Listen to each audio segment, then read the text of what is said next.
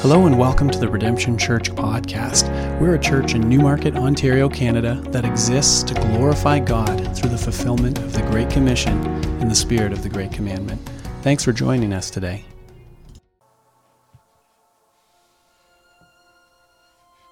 There is only one story that answers life's most essential questions and gives a lasting sense of purpose and meaning. It's the story that inspires all other stories. It's the true story that defines every one of us. This is that story. How did it all begin? Like all stories, this one begins in the beginning with the author, who is God. He spoke everything into being. With a word, galaxies appeared with stars and planets.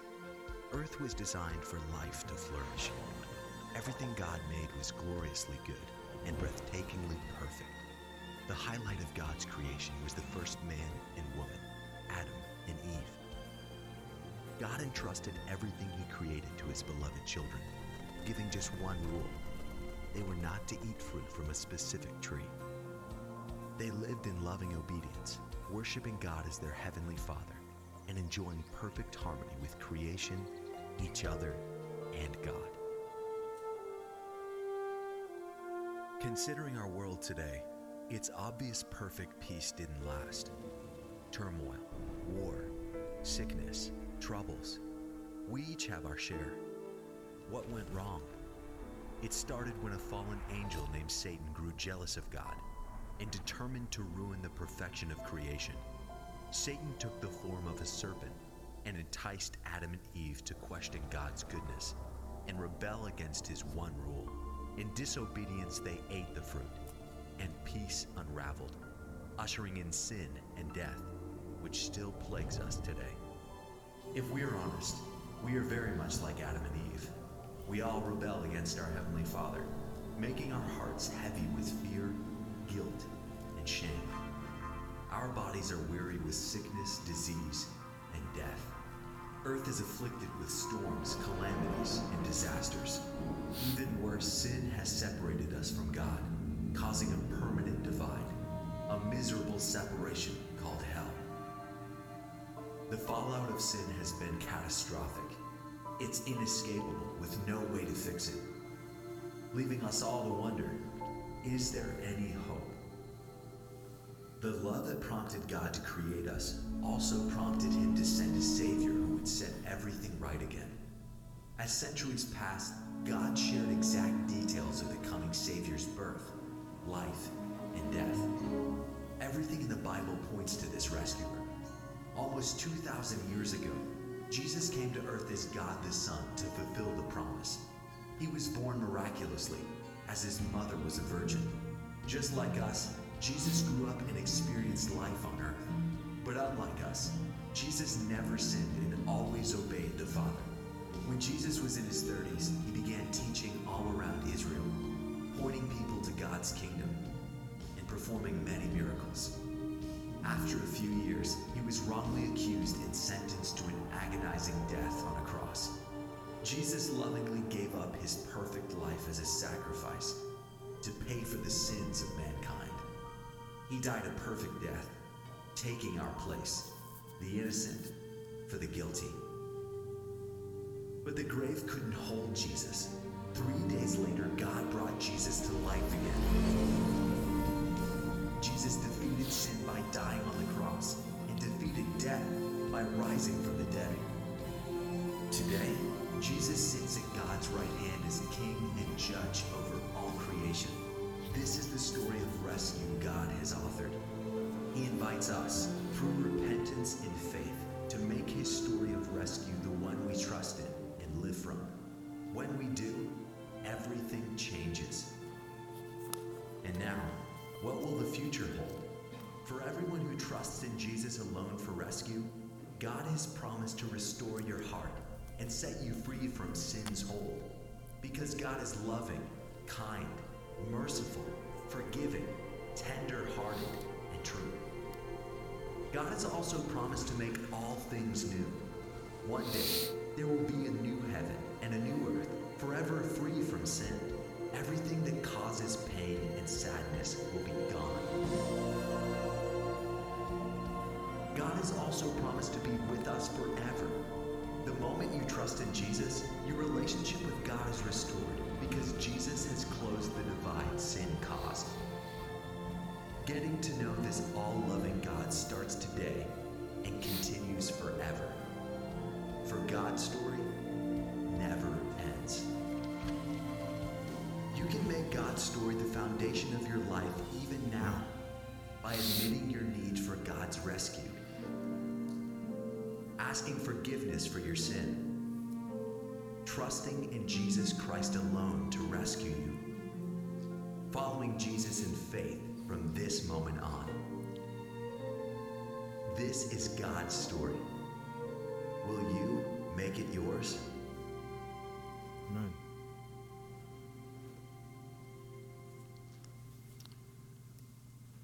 Amen. Amen. I thought you'd enjoy that 5-minute presentation of the gospel because the gospel changes everything. That's what we're going to look at today as we kind of filter through, as we continue on in Philippians chapter 1. So go ahead and load up your Bible app or pull out your Bible, Philippians chapter 1. Last week we went from verses 1 to 18. This week we're going to conclude at verses 18 to 30. So a special good morning to you all. Thank you, friends. It's great to be back here today with you on a beautiful Sunday morning. For those of you watching online, a special welcome to you as well. I just want to encourage you once again just to come on down. It's safe here. There's community here. This is church here. We'd love to see you here in the weeks ahead. So just by way of reminder, as I said, we were in Philippians chapter 1, just to kind of set the tone for our time in God's Word this morning, by way of reminder, right? There were two very important dates to keep in mind when you're reading through the book of Philippians. 4 incredible chapters. By far my favorite of all Paul's epistles, the most personal. We get a glimpse into his heart in this letter, probably unlike any of his other epistles here. He's really pouring his heart out in love and in encouragement and through the gospel in here. So 2 important dates to remember, and that first one is approximately AD 51. That's when Paul, on his first missionary journey, he arrives at Philippi in Macedonia, northern part of Greece, if you can picture that. He's there, his first missionary journey there, and he arrives, and Luke tells us in Acts chapter 16, he gives us the account of how those events transpired, and he highlights 3 people primarily. There were more than 3, but 3 that Luke highlights in Acts chapter 16. There was Lydia, this woman, and Luke describes her as a worshiper of God, an unknown God. But she was calling out to God, Lydia, and Paul finds her by the riverside this one particular day, and she's with another group of women. And God bless the women.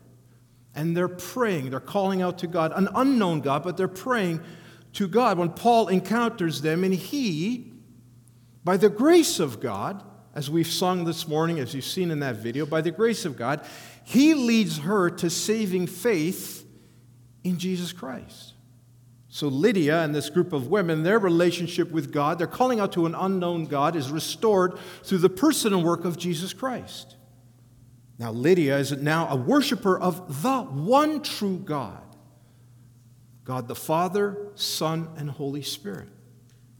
Then the second person that Luke records for us is another woman, a young lady that he says, very auspicious description, he says of this young lady that she was a demon-possessed, fortune-telling slave girl.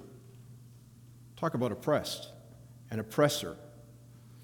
And Paul encounters her, and she was held captive against her will, and her captors, they actually benefited financially from her fortune-telling, as evil as that might have been. So they had no interest in making sure she was right or in a good place or healthy. No, because they were gaining income off of her.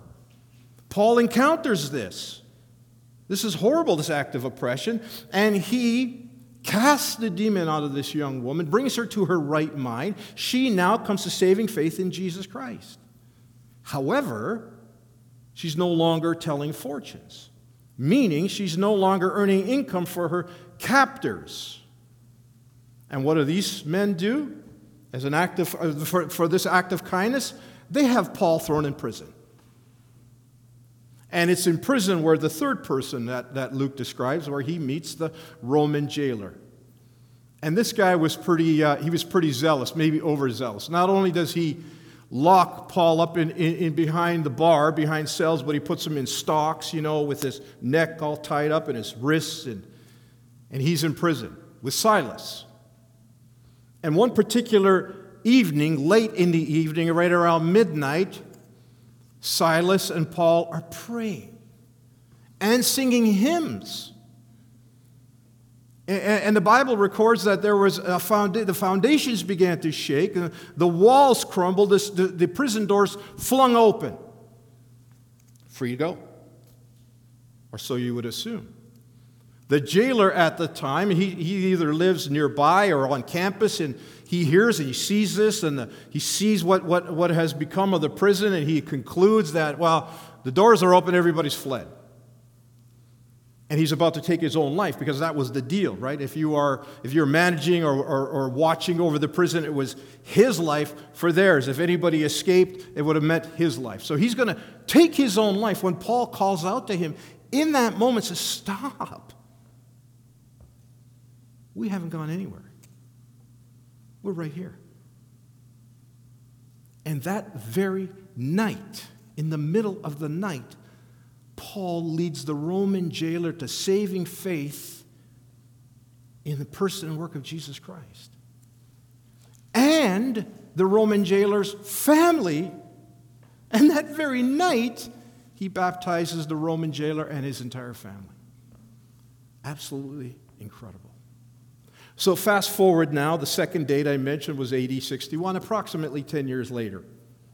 Right? Paul now finds himself in prison in Rome. Not for Caesar. He broke no laws.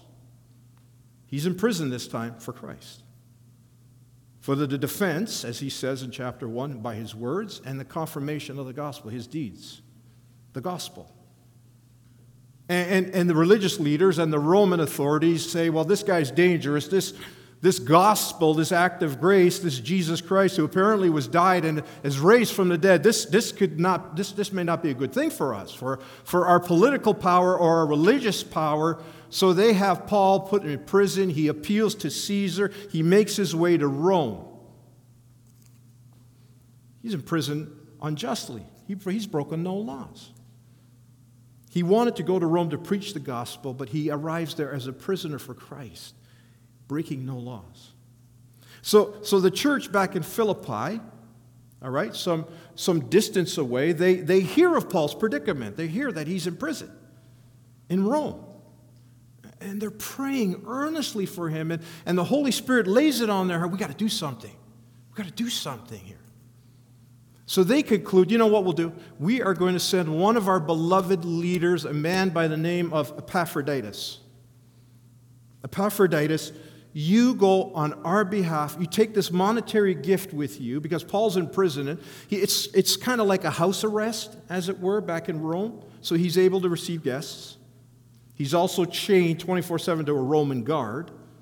So here's the chain on this side. Across the other side is a Roman guard who are taking shifts. One comes, one goes, one comes, one goes. He's under a house arrest, but he's able to receive guests. Epaphroditus goes with a monetary gift to help him.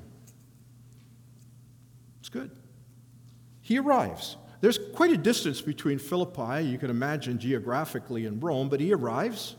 He gets there. Epaphroditus, he seeks out Paul, he finds him, and he becomes ill. Very ill. To the point of death. And word of that now travels back to Philippi. Now the people in Philippi, the church of Philippi, their founder, their beloved founder, the Apostle Paul, is in prison. And there's two things that are going to happen, possibly, to Paul. He might be acquitted, or he might be beheaded. That's it.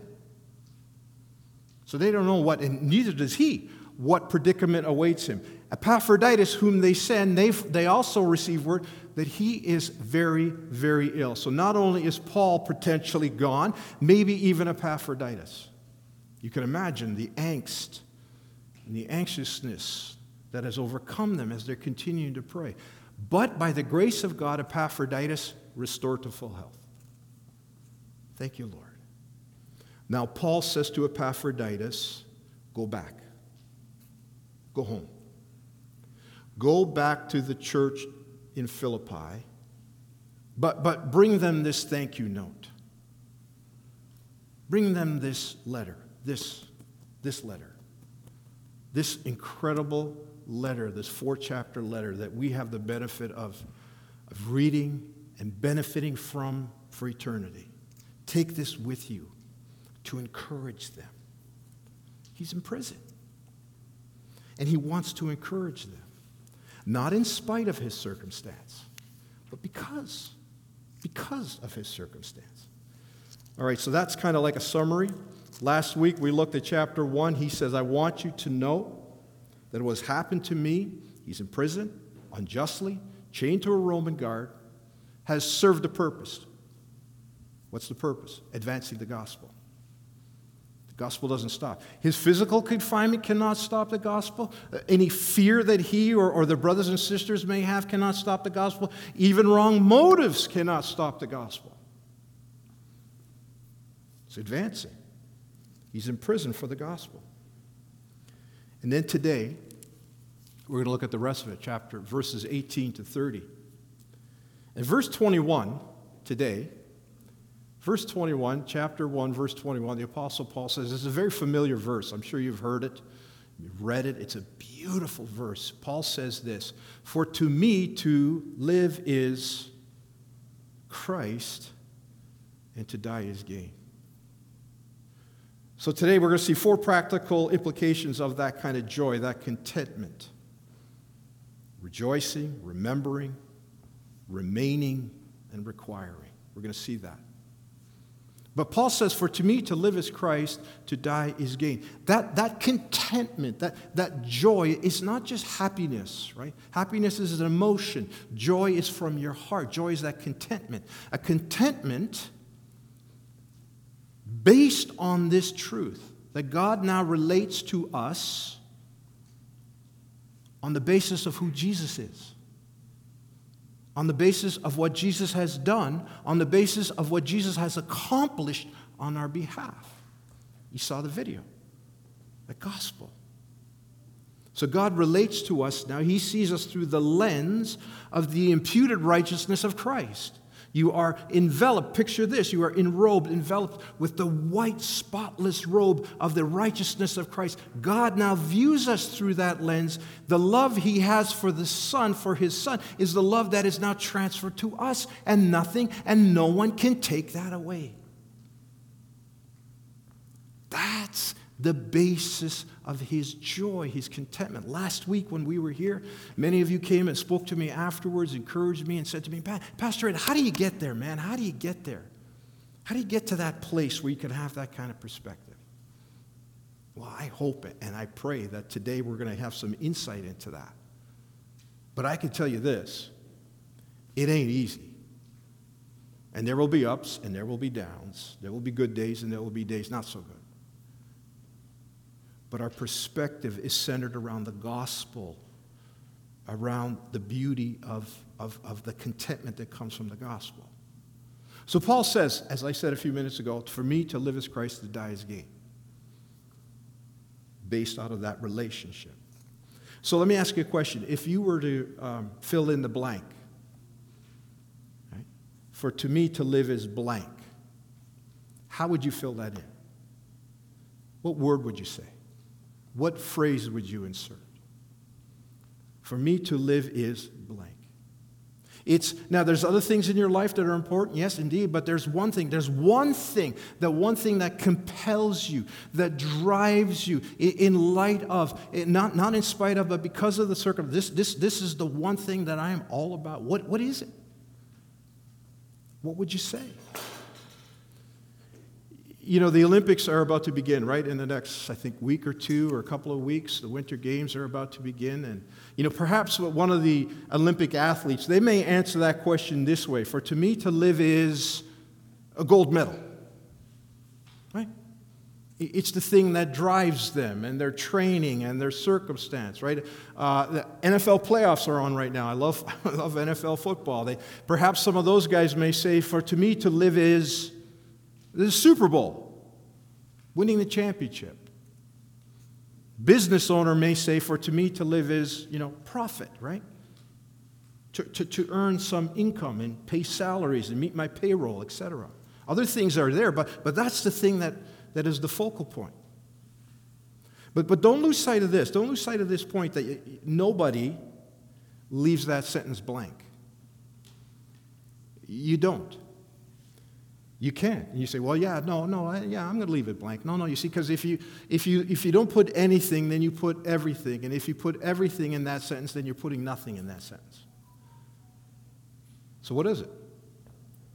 And here's why that's important, because if you cannot say, for to me to live is Christ, then you certainly are not able to affirm the latter part of that verse,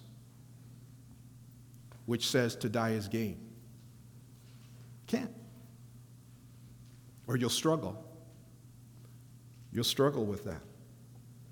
So our ultimate peace and contentment, that joy, based on our relationship with God, restored through the person and work of Jesus Christ, is what drives us. It's going to lead us. And I pray that today God gives us a special sense of that, better than when we arrived. So join me in a word of prayer and we'll dive right in. Father, thank you. It's a beautiful morning. The sun is shining. It's a new day. All across the world, your people have risen early from the east to the west to proclaim the glory of the gospel. It's our turn right now. It's our turn. And we'll pass the torch even further on down the line, Lord. But ours is right now is to ask upon you by the power of your Holy Spirit to lead us, Father God, to deeper sense of that passion in the gospel. The gospel advances and the gospel changes everything. God, we know that. It might be in our head, but travel the distance into our hearts. Sometimes get sidetracked by so many other things. I've been there, man. I've been there. So God, this day, our hope, our desire, our prayer is that you lead us even further into a deeper love for Jesus, a deeper embrace of the gospel, and a deeper love for our neighbors and our neighborhood. Lord, help us in these days. In Jesus' name we pray. Amen. Amen. All right. Without further ado, let's dive right in, okay? So we left off at verse 18. Verse 18 from chapter 1, verses 15 to 18, Paul mentions wrong motives, that some were preaching the gospel out of envy, they were jealous, some out of rivalry, some out of a goodwill. And then he says in verse 18, he says, what then? So what? Here's what. Only that in every way, whether in pretense, they're pretending, or in truth, in genuine sense of a love for the gospel, Christ is proclaimed, and in that I rejoice. And he ends verse 18 by saying, yes, and I will rejoice. It's like he's reminding himself, even though he says that, he even struggles with that. Yes, I will rejoice. So even the foolishness of man, right, even the machinations of man, preaching the gospel with the wrong motive will not stop the gospel from advancing. Can it still happen today? Yeah, yes, unfortunately, it still happens today. It still happens today. So check your heart, right? Check your heart. And then he goes on in verse 19. Here we go. He says, for I know, this is to the church of Philippi, I know, there's certainty here. What do you know, Paul? That through your prayers, talking about them, and the help of the Spirit of Jesus Christ, this will turn out for my deliverance. He's in prison. He's under a house arrest. Two things await him. He's either going to be acquitted or he's going to be beheaded. This is going to turn out for my deliverance. He does not know. He does not know what the future holds. He does not know how this is going to turn out. But he knows the one who holds the future in his hands. That's why he said, I know this is going to turn out for my deliverance. Now, he's not suggesting for a minute that he hopes that he meets a terrible fate here. No. But his hope, nothing can quench his hope in the gospel. But he says this, I know, this is a second reason for his confidence. He says, I know. What's the second reason? Prayers. Their prayers. His prayers, their prayers. The first reason for his confidence he shares with us in verse 6 when he says that God who began a good work in you will bring it to completion in them, the church of Philippi. God has done this. He has begun this. That's the source of his confidence. The second source of his confidence, that he knows that they are praying on his behalf. I think oftentimes we can pray, we can see that in God's Word, the necessity of prayer, how important it is. We can have prayer meetings, we can do all those things, and I think sometimes after a while it just becomes something I need to do. And by the way, there's nobody gets to check that off their list saying, got it, I got that one done, I'll move on to the next thing. We can all do better in prayer. Always, every time, everywhere. Don't take it for granted. Don't take it for granted. It's beautiful. It's our opportunity to commune and communicate with God. We have a relationship with God restored through the person and work of Jesus Christ. We can call out to God. We communicate with God. We express what's happening authentically, what's going on right now in my life, in my heart. The difficulties, the good times, the bads, whatever. God, I need you to hear this. We communicate with God what's really happening in an honesty, in an authenticity tied to the agenda of God's grace. The prayer that begins in heaven is the prayer that is heard in heaven. So don't take it for granted. Especially these days, these challenging days that we find ourselves in. I'm more convinced now than ever before. The only way we're really going to get through this, the only way we're going to get out of this, is on our knees and through prayer. Come on, man, we can do it. Individually, collectively, and as a church. Let's step it up. Prayers. So that's his second source of confidence. And then he goes on to say in the latter part of verse 19, he says that your prayers and, there's something else. What is it, Paul? The help of the Spirit of Jesus Christ. The Spirit of Jesus Christ. That Paul's talking about the Holy Spirit. He says, I know that through your prayers, God who began a good work in you, one reason for the confidence, you're praying, I'm praying, and the second reason, and through the power of the Holy Spirit. The Holy Spirit who indwells the Apostle Paul, the church at Philippi, and you and me, if we have repented of our sins and trusted Jesus Christ as our Lord and Savior. That same Holy Spirit is very much and very powerfully in control of everything that happens still to this day. When you come to saving faith in Jesus Christ, you've repented, you've admitted your need for a Savior, you believe on the Lord Jesus Christ, right? You believe you confess with your mouth and believe in your heart that God raised him from the dead. You will be saved. In that moment, in that instant, the Holy Spirit indwells your heart. We need repeated infillings of the Holy Spirit because you will have all of the Holy Spirit you're ever going to have in that moment, but he does not have all of you. That's called sanctification, right? We're being sanctified. We're being made more and more in the image of Christ, and one day we will be glorified in the very presence of Jesus, freed from the presence of sin. So he knows that. God began a good work in you're praying. The Holy Spirit is leading. This will turn out for my deliverance. This is going to turn out. This is going to become a good thing.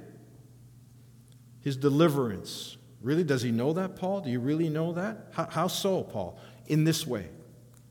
It's my eager expectation, verse 20, and hope I will not be ashamed. Not at all be ashamed. But with all courage now, as always, Christ will be honored in my body. There's a lot to unpack there, whether by life or by death. He's eager.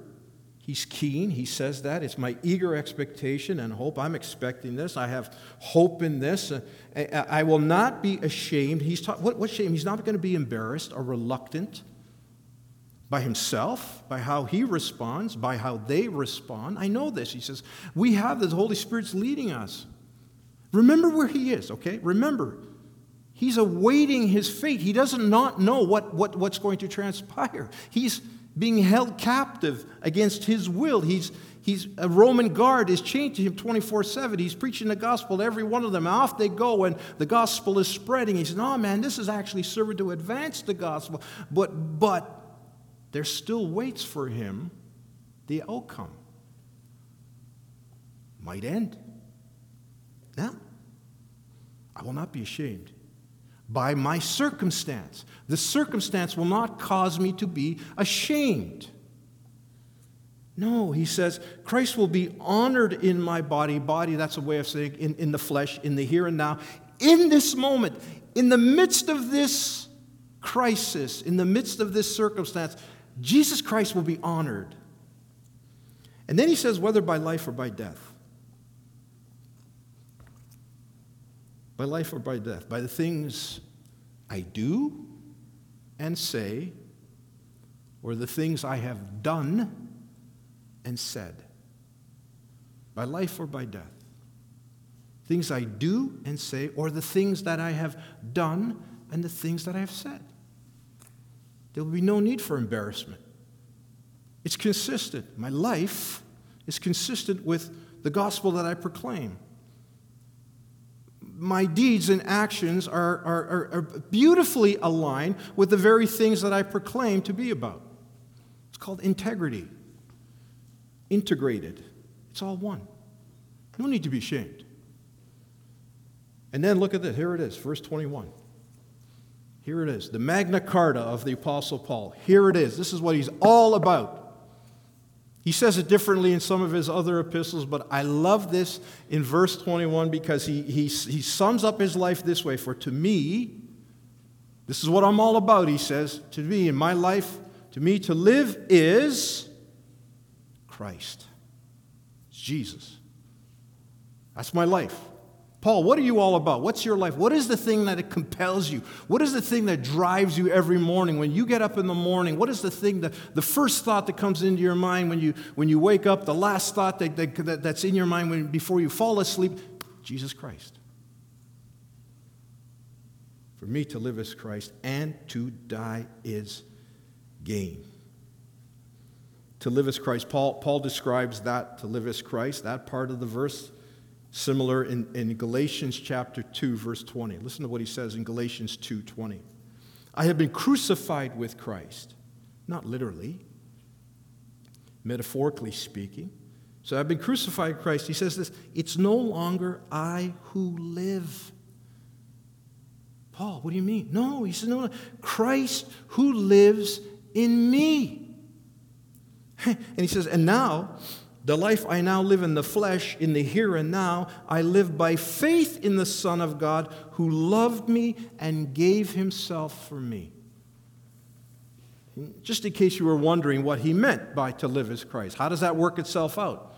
Christ in me, the hope of glory. He says that in Colossians chapter 1, verse 27. Him we proclaim, warning everyone and teaching everyone with all wisdom that we may present everyone mature in Christ. Colossians 1, verse 28. For this I toil and struggle with all his power, all his energy, powerfully working in me. Colossians 1, verse 29. There it is. That's what he says. And then just to die is gain. Romans 6:23, beautiful verse, probably a verse that we're very familiar with. Paul says, for the wages of sin is death, but the free gift of God is eternal life in Christ Jesus our Lord. Another way of looking at that verse is saying, Jesus now and more Jesus later. Life in Jesus now and even more life in Jesus later when I'm in the very presence of Jesus. It's Jesus now and more Jesus later. It's life now and even more life later. Jesus said, I have come that they may have life and have life abundant. John 10:10. Abundant in Christ. in Christ. In Christ alone my hope is found. That's the perspective, man. So a couple of things. I'm going to leave you with 3 things to consider about how do I do that? How do I make that? How do I get that? How does that happen in my own life? Let me leave you with this. What about the gospel? What about the gospel do we need to hear right now? Right now. In the moment. What about the gospel do you need to hear? Do we need to hear right now? Here's another question. What about the gospel have we forgotten or maybe even failed to believe? The gospel is the good news. The good news that our relationship with God is restored through the person and work of Jesus Christ. And lastly, how is Jesus, here it is, how is Jesus better than what we have or what we want? There you go.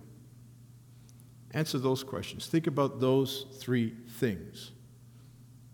Daily, especially when you're faced with circumstance that's hard. I often come back to that. I have to be reminded of that on a daily basis. I have that written down on our fridge at home. Why? Because I'm thick-headed and I forget. I need to be reminded of that. That doesn't come easy. That doesn't come without a whole lot of pain and a whole lot of sacrifice. All right. For me, to live is Christ, to die is gain. Verse 22, he's now going to describe the implications of that. Okay, he's going to say, and here's what this means. He says in verse 22, he says, if I am to live in the flesh, in other words, if I am to remain, if I am to stay in this current circumstance, you know what it means for me? You know what it means? He could say right there, yeah, you know what it means? It means I might meet my fate. I might be all over for me. Look what he says in verse 22. If I am to remain in the flesh, in this current circumstance, this means fruitful labor. Paul, how do you get fruitful labor? Paul, your life hangs in the balance, so to speak. Really? No, fruitful labor. You see, because the circumstance does not dictate to him. The gospel, Paul is dictating to the circumstance. You remember what Jesus says?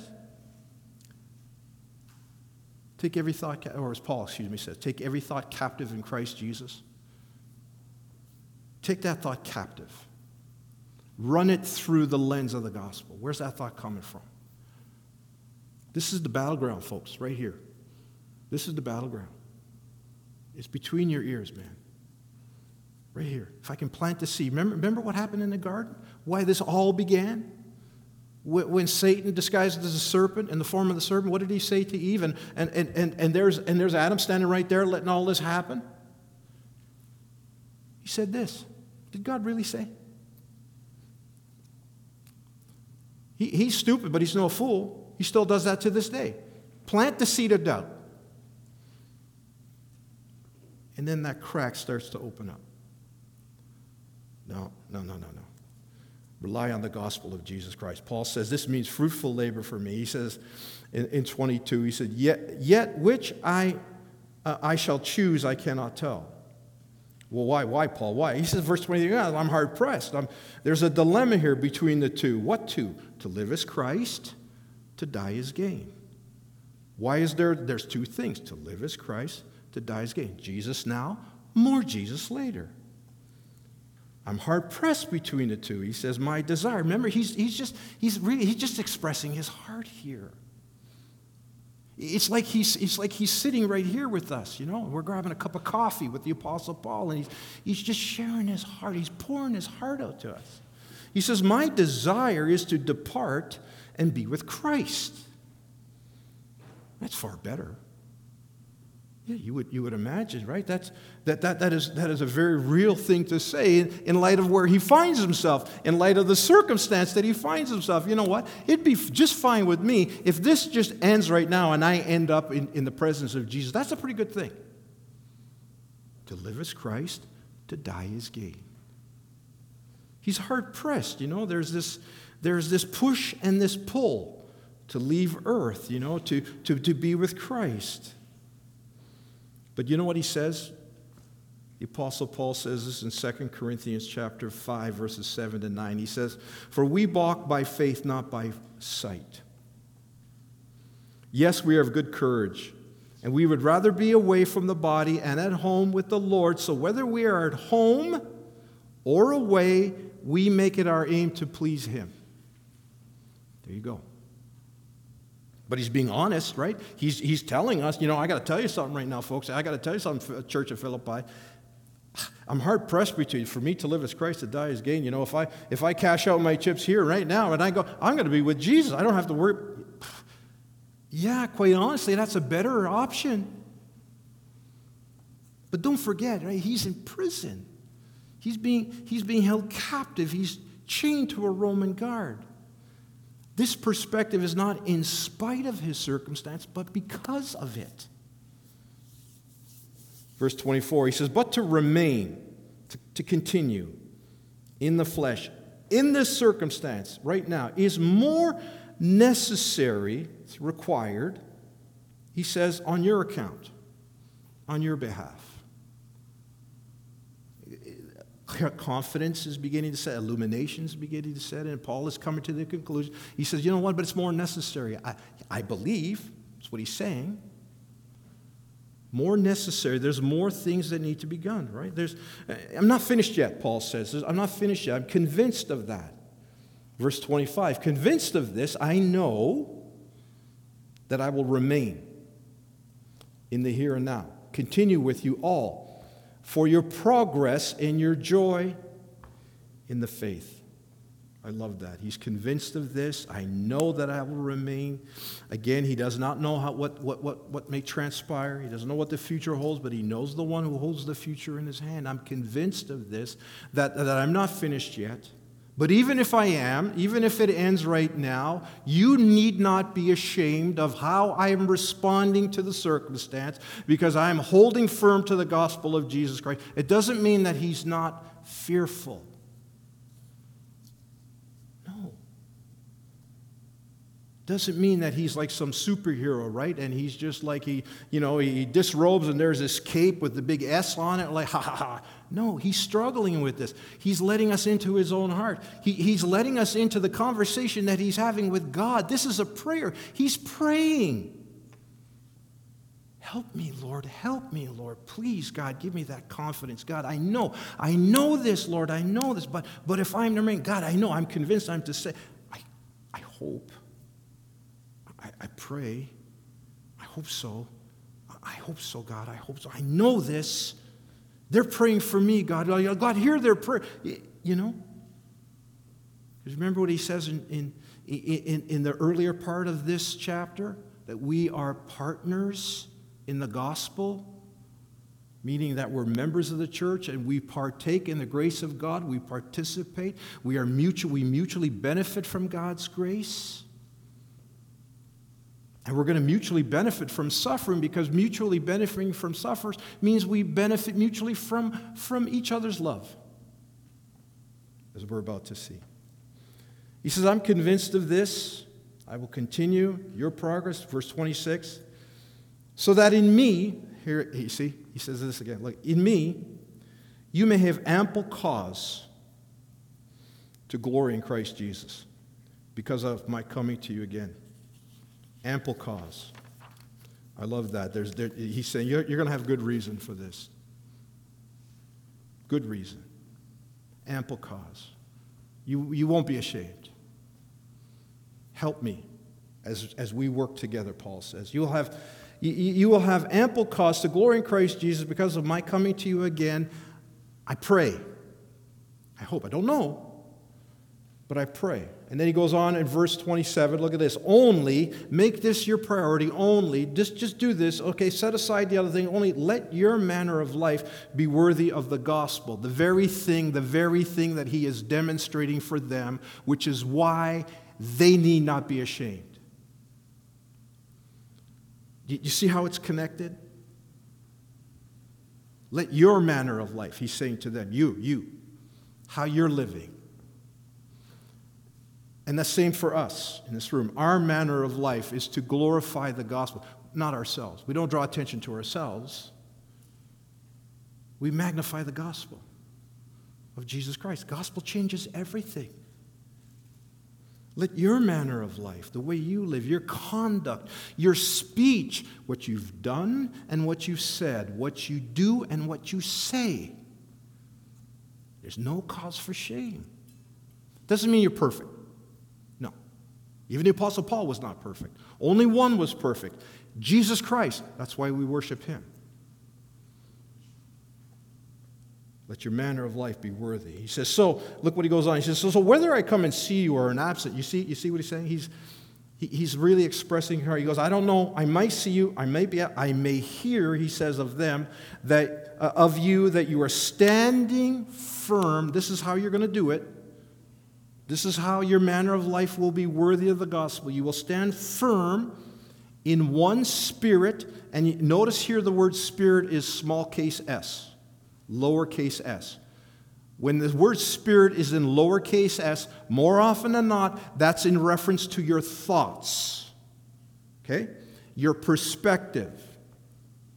Paul says that whether I come and see you and I hear that you are standing firm in one spirit, in one thought, right? He says, with one mind.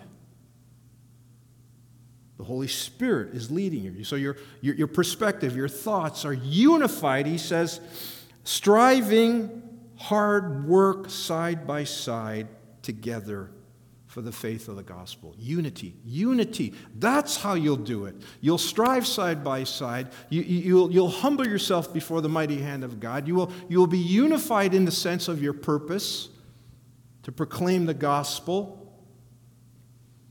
Not in spite of, but because of circumstance.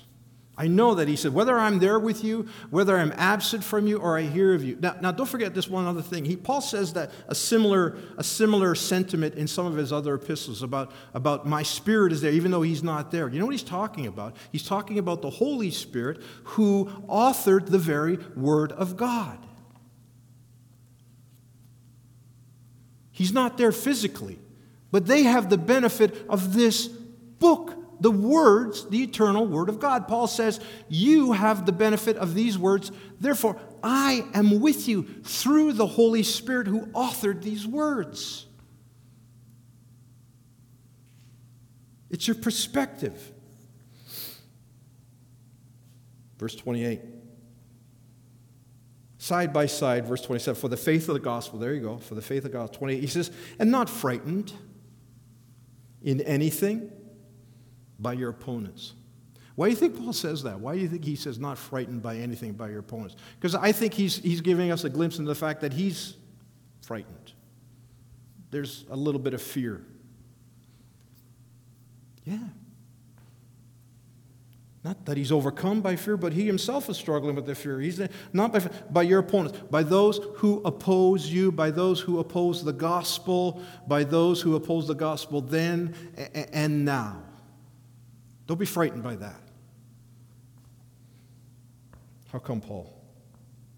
Well, he said that you behave this way, your manner of life, to live as Christ, to die as gain, is consistent with the gospel. He said this is going to be a clear sign to them, the end of verse 28, those who oppose you, oppose the gospel, of their destruction.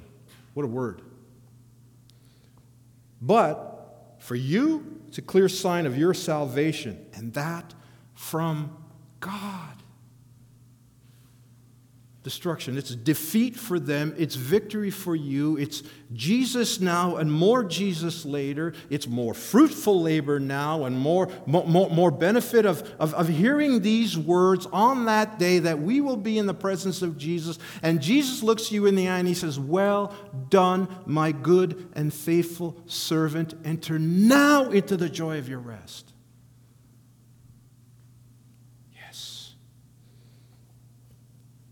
Then he says in verse 29, as we're coming to the end of this, it's been granted to you. What has been granted to you, Paul? What is he saying? It's been granted you for the sake of Christ, that you should have an easy life, that you should prosper beyond anything you can imagine, that you'll have riches galore, that it's a walk in the park. Sign me up, man. Are you kidding? Is that what he says? No. Far from it. You know what's been granted to you? You know what's been given to you? You know what God has been? God is the one who grants you this. God is the one who allows this. What is it, Paul? That you should not only believe in Him, what else? Suffer. I wish that wasn't in there, quite frankly. But it's necessary. It's more necessary on your account. It's more necessary that I be with you to remind you of the fact that the hardships and the suffering are part of the equation. You see that? See how he's come full circle?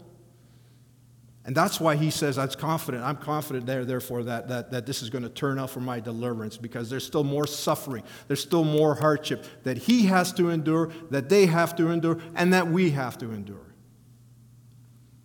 It's not over yet. That day is coming. And then verse 30 says, engaged, embroiled in the same conflict, this dispute, this conflict that you saw I had, past tense, and now you hear that I still have. There's a benefit to all of this. God's plan is unfolding in all of this, and the gospel works itself out in our own hearts first. Think of it this way, in Romans chapter 5, listen to this. Romans chapter 5, verses 1 to 5. Paul talks about this. It's been granted to you to believe. It's been granted to you to suffer. Romans chapter 5, verses 1 to 5. Therefore, since we have been justified by faith, Christ has removed the penalty of sin. We have peace with God. See that? Through our Lord Jesus Christ. Verse 2, through him, Jesus, we have also obtained access by faith into this grace, unmerited favor, the undeserved love of God, in which we stand currently, and we rejoice in hope of the glory of God. And then Paul says this in Romans 5, verse 3. He says, more than that, we rejoice in our sufferings. Why, Paul? Well, knowing that suffering produces endurance, endurance produces character, character produces hope. And hope does not put you to shame. There you see, hope does not put you to shame. There's nothing to be ashamed, because God's love has been poured into our hearts through the Holy Spirit who has been given to us. Beautiful summary. And the worship team is going to come forward now. As the worship team comes forward, let me leave you with this to remind you of this. The Apostle Paul never lost sight of his purpose, how compelled he was about the things that God called him to do. So for us, think of it this way. Jesus is our model. The gospel, the good news, is our message. Making disciples of Jesus Christ is our mandate. The Holy Spirit is our means, and love is our motive. Because the gospel changes everything. So let me conclude in a word of prayer. Join me as we conclude in a word of prayer. Father, thank you for the true message of that reminder. It's not an easy lesson to learn, Lord. It's not something that we can move on, check the box and move on to different things. It's a lesson that we have to revisit time and time again. True of the Apostle Paul, true of us today. But Lord, we know, Lord, by the power of your grace, Lord, that there's nothing we can do that would make you love us more. There was nothing that we can do that would make you love us less. Your presence and the grace of Jesus Christ is all we need for everlasting joy and contentment in Jesus Christ. And as we pray, we will measure your compassion by the cross, and we will measure your power by the resurrection. Yes. And as you have been to us, so shall we be to others. because the gospel changes everything. Lord, we love you. In Jesus' name we pray.